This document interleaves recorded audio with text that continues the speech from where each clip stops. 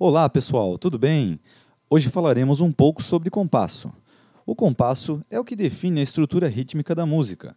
Cada compasso gera uma possibilidade e podem ser binários, ternários ou quaternários.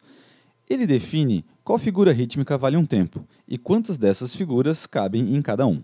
Isso é definido por dois números que aparecem um sobre o outro no começo do sistema.